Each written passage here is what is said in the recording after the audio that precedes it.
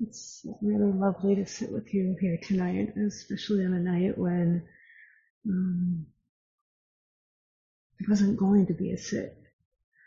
And so, kind of reflecting on that, I thought that that might be like a worthy topic of discussion tonight. Is kind of like what the Sangha means to us, and like kind of more on a deeper level than sometimes we talk about it. Um, And I wrote down a few notes. I think I'll rip off them, but I'll just talk for a couple of minutes. And then I think, given how many of us there are, probably we'll go ahead and we'll give the introverts and the extroverts an opportunity. We'll do some little breakout rooms for a little bit and then come back and talk as a group. Um, but yeah, here was kind of what I was thinking about is, I had a reaction when I was like, oh, we're not going to sit. My heart hurt. And I was like, this song is important to me. And I was like, well, okay, so what is it that's so important, right? Like there's this sense of connection and belonging, but I thought, okay, I'll go see what the Buddha says. And here's what the Buddha said. So Venerable Ananda goes to the Buddha and he says, talking about the Sangha. This is half of the holy life, Lord. Admirable friendship, admirable companionship, admirable camaraderie. Okay, so this is half. And the Buddha says, oh no, don't say that, Ananda. He says, don't say that. Repeats it. Admirable friendship, admirable companionship, admirable camaraderie is actually the whole of the holy life. When a practitioner has admirable people as friends, companions, and comrades, they can be expected to develop and pursue the Noble Eightfold Path. So what the Buddha is saying here is if you've got these good people around you, this Sangha, you're on the path to awakening. Like that's a really bold statement. Um, and so I kind of got to thinking about that in sort of a practical way. Like I tend to be pretty heart centered, and I'm like, yeah, my Sangha's sweet, and we're all together, and we're doing this thing together. But I was thinking about like, okay, practically, how does that work? And I mean, I don't have the answers, obviously, but one thing that came to mind to me is this other thing I've been reflecting on recently, which was something that uh, uh, I am forgetting his name right now. Alexis Santos was talking about, and he said that he had asked Ajahn Sumedho, "Hey, why's your practice so developed compared to everybody else who's been practicing the same amount of time?" And Ajahn Sumedho says, "Oh, it's because I take a lot of risks in my practice." And I was like, I don't know what that means. But it sort of, for me, mixed up with this piece about why is the Sangha important. And I feel like for me, we all have our own reasons for being here, but for me, so much of what's important about the Sangha is, hearing other people talk about their practice and recognizing that we're all on this same path together.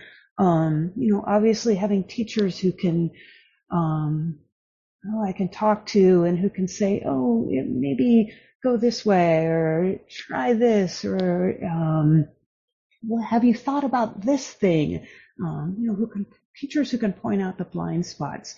But, I think really for me, so much of what's important about the Sangha in my practice is that there's this sense of safety there and this ability to take risks and to speak up and say, this is what's happening for me. Or when something gets hard in my practice to lean into it because I know that there's 20 something people out there on any given night who I could call and say, hey, this is kind of scary and what's going on.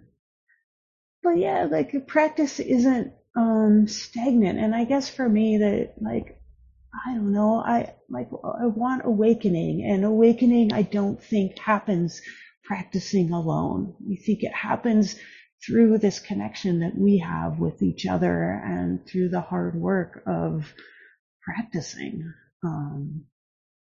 So I don't know. That's kind of what I was thinking about when I was reflecting on like, why is it so important to me to be here that I'll step into a role that feels very uncomfortable for me, leading the Sangha for an evening. So I thought we could take that as a topic of discussion of like, hey, today may be a holiday for you, today may be a holiday or may not be a holiday, but you made the effort to be here. And it's important to you to be here. And like, let's talk about that. What is it that's so important for you to make the effort to be here tonight and so many other nights? Yeah, that's my thought on what we can talk about tonight. Let's see. I'm looking for Ken, who was gonna do breakouts, but I don't see him. No, I'm here. Oh, you are there. Oh, there you are. Tech support. I think I scanned right over you with the little Sims logo. Do you think you could give us some breakouts for maybe, I don't know, 12 minutes, 15 minutes, somewhere in there? Sure. Yeah, I'd be happy to do that. Just give me a minute. Awesome. Thank you. Welcome back, everybody. My group had a really sweet conversation about the Sangha and why it's important, and yeah, lots of wise things were said. And I'm curious what other groups came up with, or what you guys thought. I guess go ahead and raise your hand if you want to say something. I think I can manage to call on somebody who's raised their hand.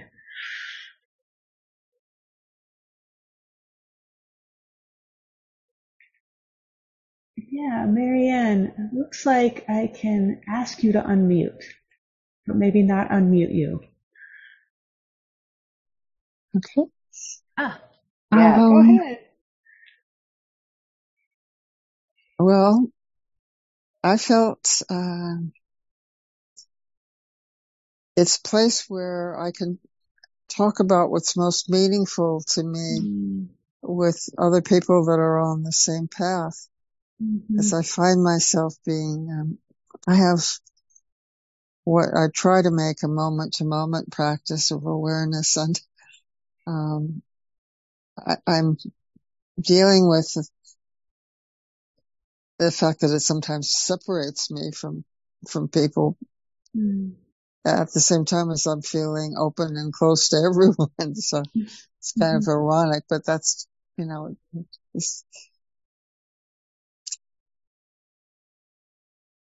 it's just where things are right now. And I get so much inspiration and energy from everyone else and what they're going through and what their thoughts are.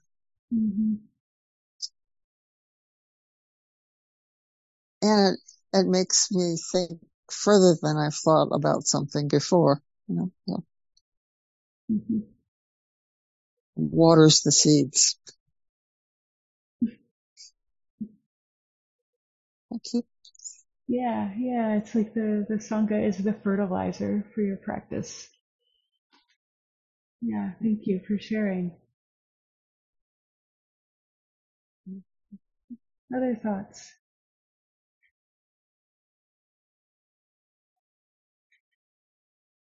Yeah, Carol. I just wanted to thank you for bringing us together tonight on this special night when we might not have been together. So we really appreciate it. Thank you so much.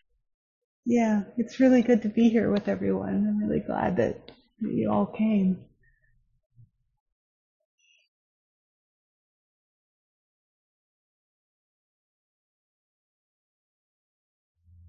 Other folks who'd like to share what's important about the Sangha, just what you talked about with the others. We've got just a few minutes left. Bob, go ahead.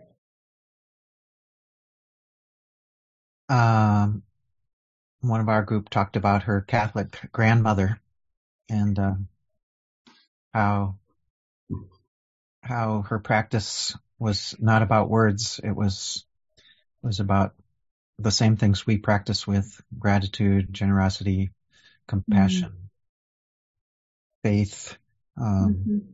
I think, and we also talked about how a Buddhist practice can free you from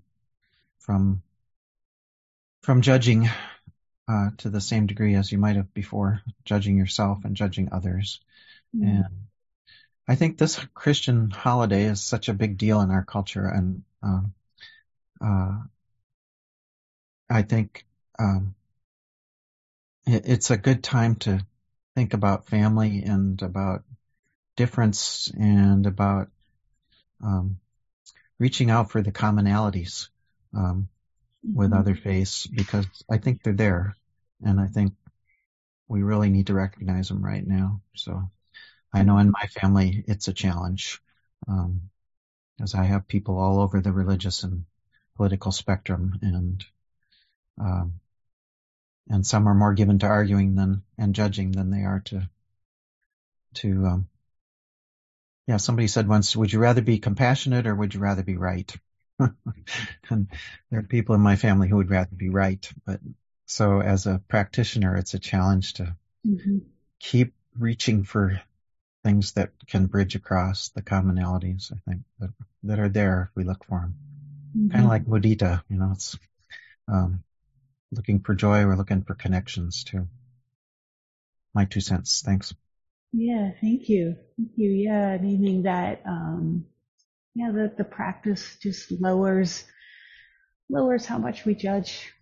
Gives us more of an open heart towards others, even as difficult as it can be in times like now. Yeah, thank you, Bob. Jackie.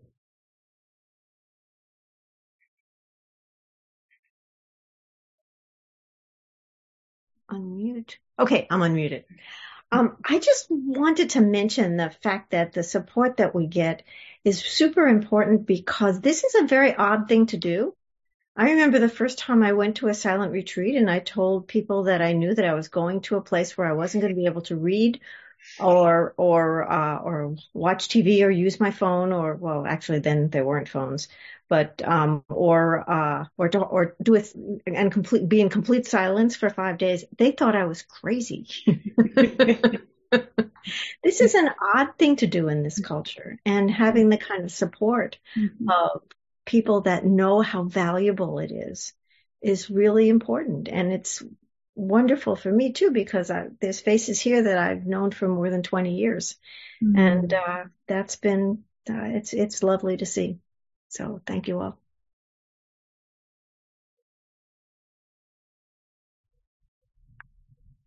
Yeah, it is a really beautiful thing to be on the path with people who are just trying to be good in the world, kind, generous. Yeah. Let's say maybe one more person. Anybody else has something to say?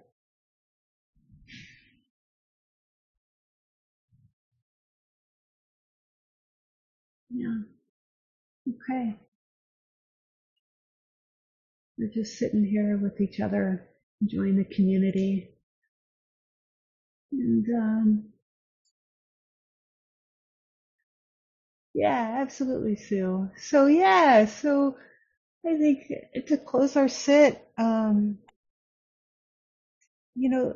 practice benefits each of us individually, but it's not just an individual practice. I think as more than one person have named, that doing this practice just allows us to move through the world with more grace and more kindness, less judgment and more care. So we'll just finish with a little moment of goodwill towards everybody. Yeah, may all beings be happy. And may all beings be safe and protected from harm. And may all beings be healthy and strong. And may all beings realize the end of suffering and lasting peace. Thank you, everybody, for your practice. And have a wonderful night. Thank you for being here.